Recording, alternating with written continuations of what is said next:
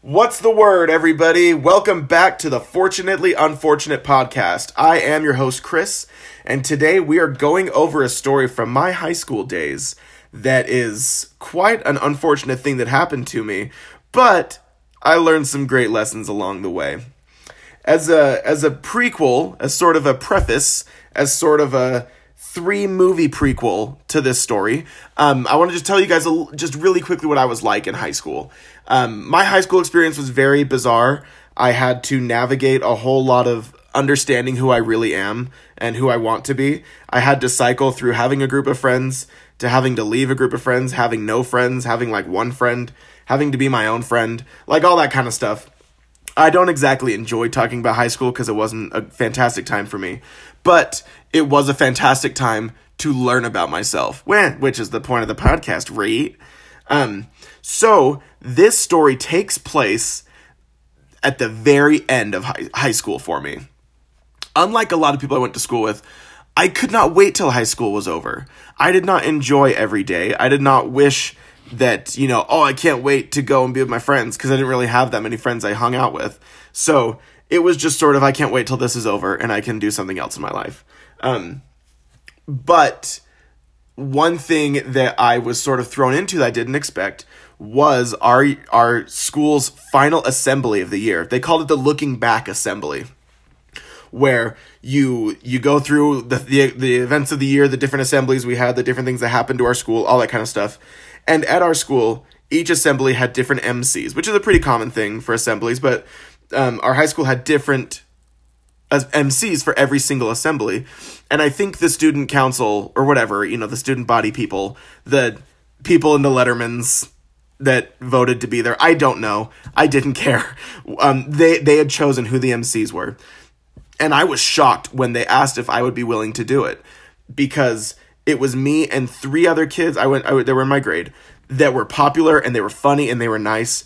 And I was not popular and I was not nice, but I was sarcastic, and I think that's maybe why they elected me to be in this. Or maybe that they needed just like this is a tax break if they let one of the weird lonely nerds with glasses do this. I don't know. But anyway, so we meet up, the 4 of us, to go over the script that they gave us. It is a hefty script. This is a good, I think it was like an hour and a half. It seemed to go on for 7 hours of an assembly. And we had all these little skits that we had to memorize and be a part of and make funny, because a lot of them were just the ideas that the student council had. And then we had to actually make them funny. So this also dates this assembly. The theme of the assembly was Friday, like the song Rebecca Black, it's Friday, Friday. Like, the theme of our assembly was a viral video that was so bad, people kept passing it on. That's how high quality we're talking. So we get together, we make a couple of the videos to be like the intro, and then we actually practice the skits we're supposed to do, the back and forth, the dumb little things we have to do. A few of them were, we're talking about going off to college after high school. One of us was like eating ramen out of a bowl. And the plan was everybody wear BYU shirts. In Utah, Brigham Young University is a very, very big deal. And a lot of kids I went to school with plan on going to BYU. I personally did not give a flying crap about BYU. So they said, everybody just wear a BYU shirt. And I said, oh, I don't have a BYU shirt. And they were like, well, you can just get one, right? No, I am not going to spend my money on something that I think is stupid. So I took and BYU's colors are blue and white. So I had a Pokemon shirt that was blue, and I turned it inside out and just took a Sharpie and wrote in really kindergarten letters BYU, like scrawled across my chest. And they thought it was so ghetto, but whatever. I thought it was cool. But it worked out. We started getting these little things prepared, our little costumes. We were figuring out just different outfit changes we needed to make. And there's a part of this assembly, this thing we did, where, I should have mentioned, this is kind of important, that the MCs were 2 males and 2 females, 2 boys, 2 girls, 2 men, 2 women, whatever, 2 and 2, yeah, Noah's Ark of genders. And we had to interact often, and so there was a part where the other guy and I, we had to just make up a dance. Like, I weigh like 900 pounds, and I have the coordination of a brick. So I'm not a dancer. This is not my thing, but I'm great. I'm phenomenal at making myself look like a fool in front of people. So this guy and I, we spend lots of time making up this dance, figuring out stupid little moves that we can do. And it was to the song I Will Survive. It's not like we're doing, hard choreography. We're just making up little movements that we thought looked funny, people would laugh at, people would think we're weird, all that kind of stuff. It ended up taking hours. And we did it in front of one of those, like, wall of mirrors. I thought it was like Dance Moms on crack, but, like, no moms and way more crack than you needed. But we did it. We finally did this thing. We made up this dance, and it worked out really, really well. So now we're getting to the fun part. We are doing rehearsals.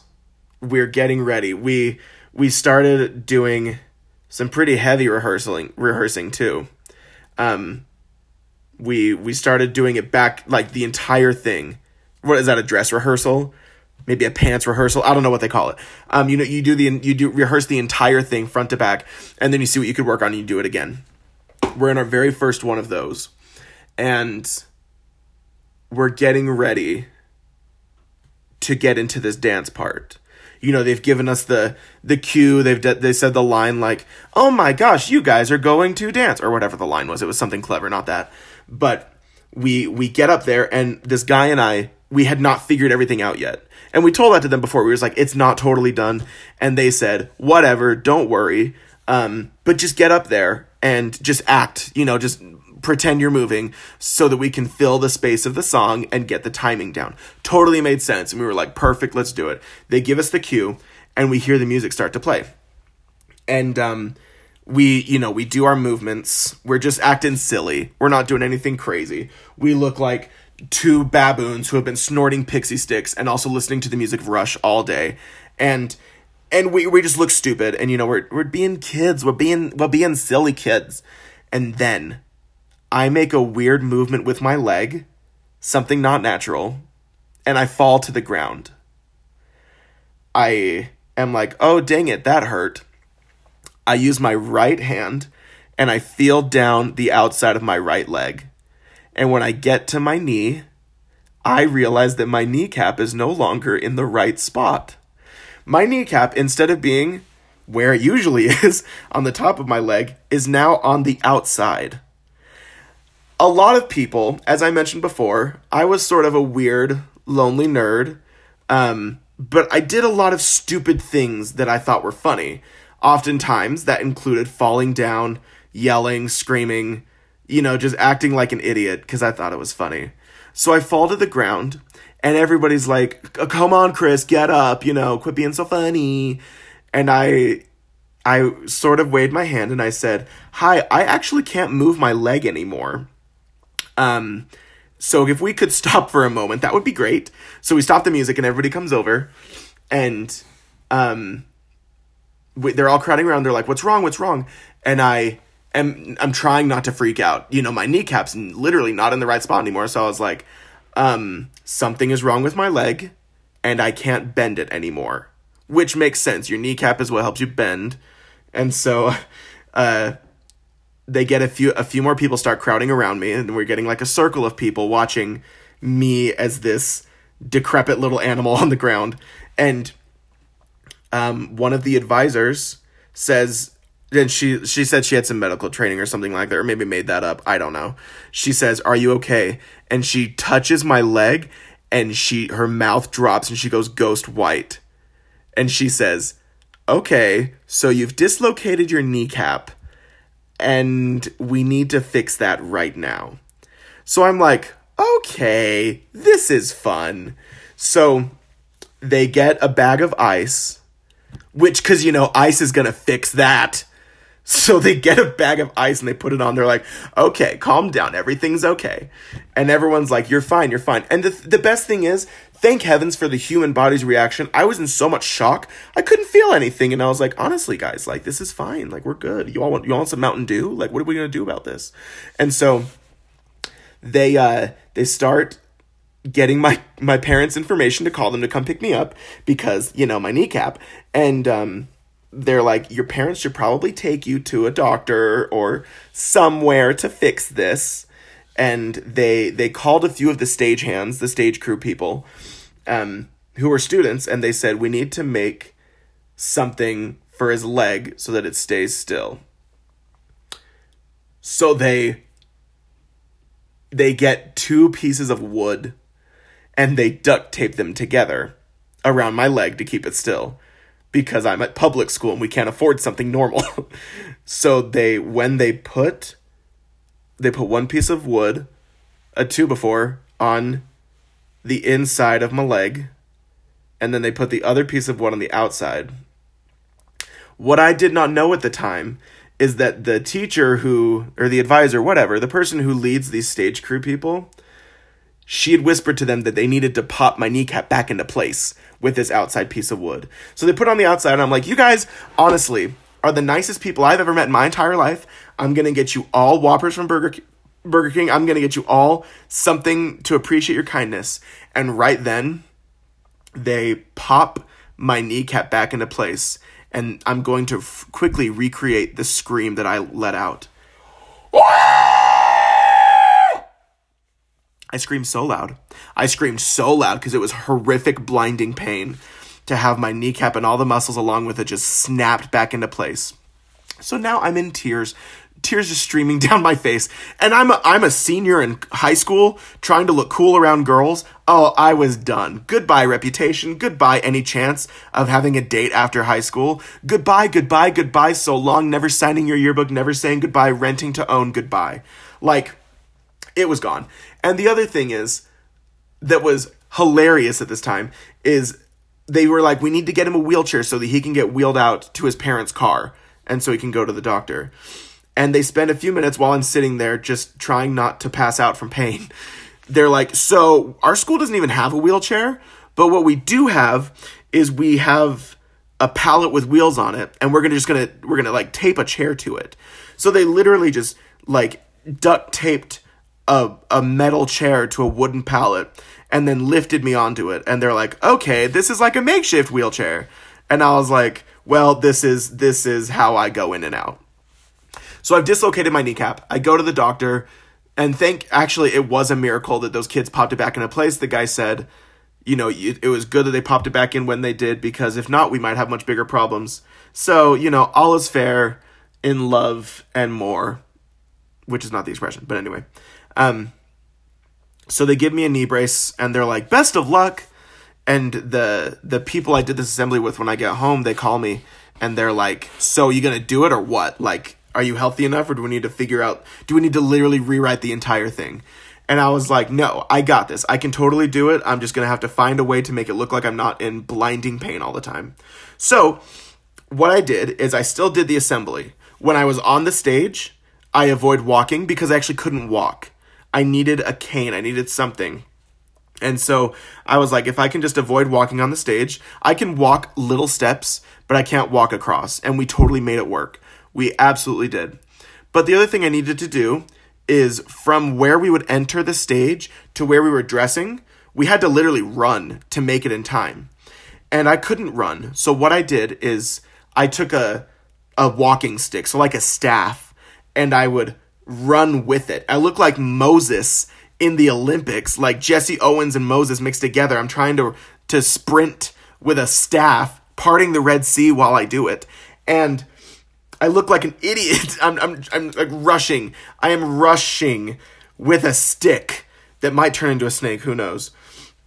But I do the entire assembly, and I'm able to accomplish this ridiculously hard thing. But I'm also not a good actor. I'm not great at memorizing lines and stuff like that. And my kneecap's out of place. So all of that in mind, we still did this assembly, and nobody could tell that I was in horrific pain. It took a long time for my knee to heal. All of the muscles, not all of them, but the muscles were torn, and it was a whole deal. But now we're going to talk about what are the lessons that we learn from dislocating your kneecap trying to dance. The first lesson we learn, make up a good story when people ask how you got injured. When girls ask you, hey, looks like you got an injury there. You're limping. Did you get in a fight this week?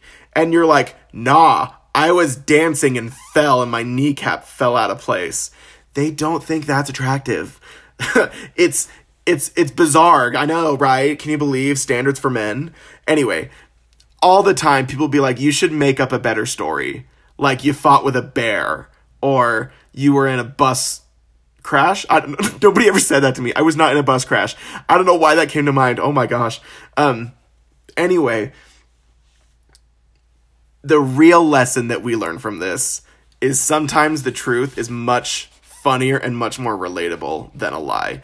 People actually would tell me, you should start making up a different story of why you hurt yourself. And for me, it was never important to make up a story.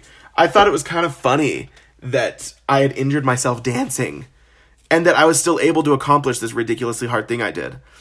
I thought it was relatable that I had messed up in a way that most people didn't think you could mess up. I thought it was really cool that I was limping around at graduation when other people were jumping and sprinting and being like, oh my gosh, we're going to be friends forever. That's my impression of everybody I went to high school with that I hated.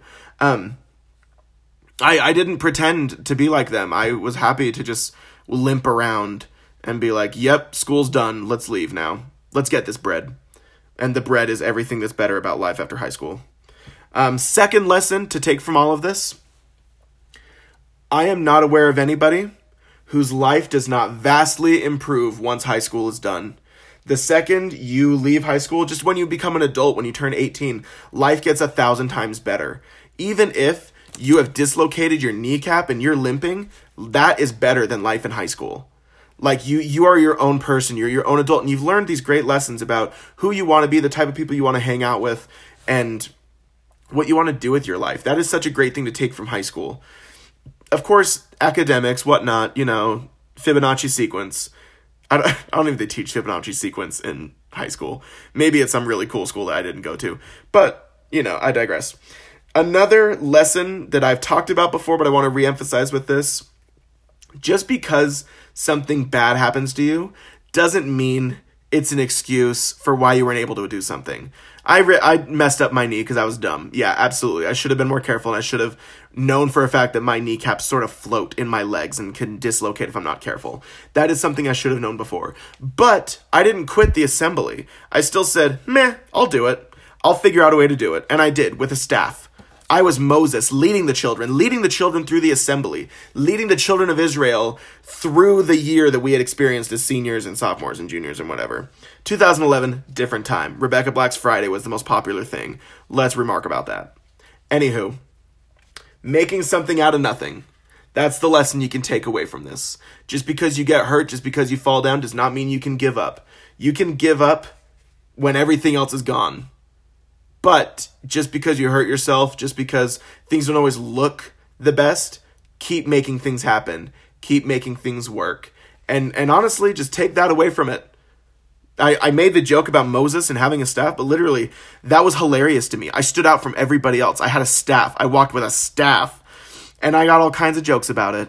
But it looked cool. Nobody else had one. So be different. Be proud of yourself. Be happy with the things that you go through. Everybody, that is today's episode of the Fortunately Unfortunate podcast. Once more, make sure you tell your friends and your family to listen to the Fortunately Unfortunate podcast. This is something that I am taking very seriously. I really enjoy doing these podcasts, and I want more and more listeners that I can get.